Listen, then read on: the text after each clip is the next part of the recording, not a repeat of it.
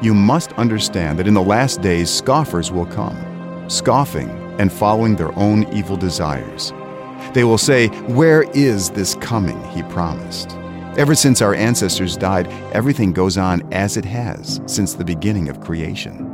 But they deliberately forget that long ago by God's word the heavens came into being, and the earth was formed out of water and by water.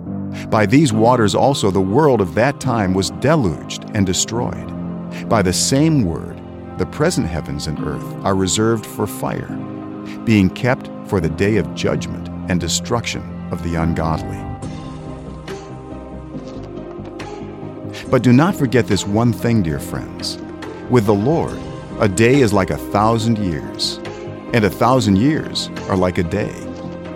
The Lord is not slow in keeping his promise, as some understand slowness.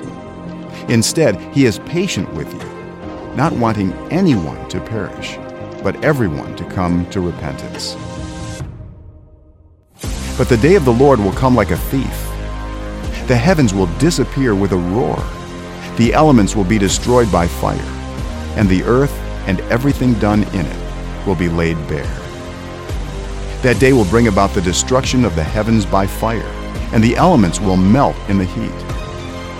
Since everything will be destroyed in this way, what kind of people ought you to be? Make every effort to be found spotless, blameless, and at peace with him. You ought to live holy and godly lives as you look forward to the day of God and speed its coming.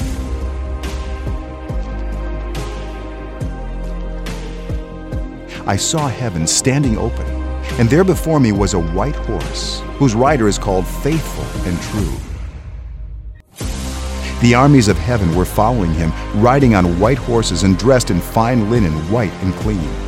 Coming out of his mouth is a sharp sword, with which to strike down the nations. With justice he judges and wages war. His eyes are like blazing fire, and on his head are many crowns. He treads the winepress of the fury of the wrath of God Almighty. Therefore, dear friends, since you have been forewarned, be on your guard, so that you may not be carried away by the error of the lawless and fall from your secure position. But grow in the grace and knowledge of our Lord and Savior, Jesus Christ. To him be glory both now and forever. Amen.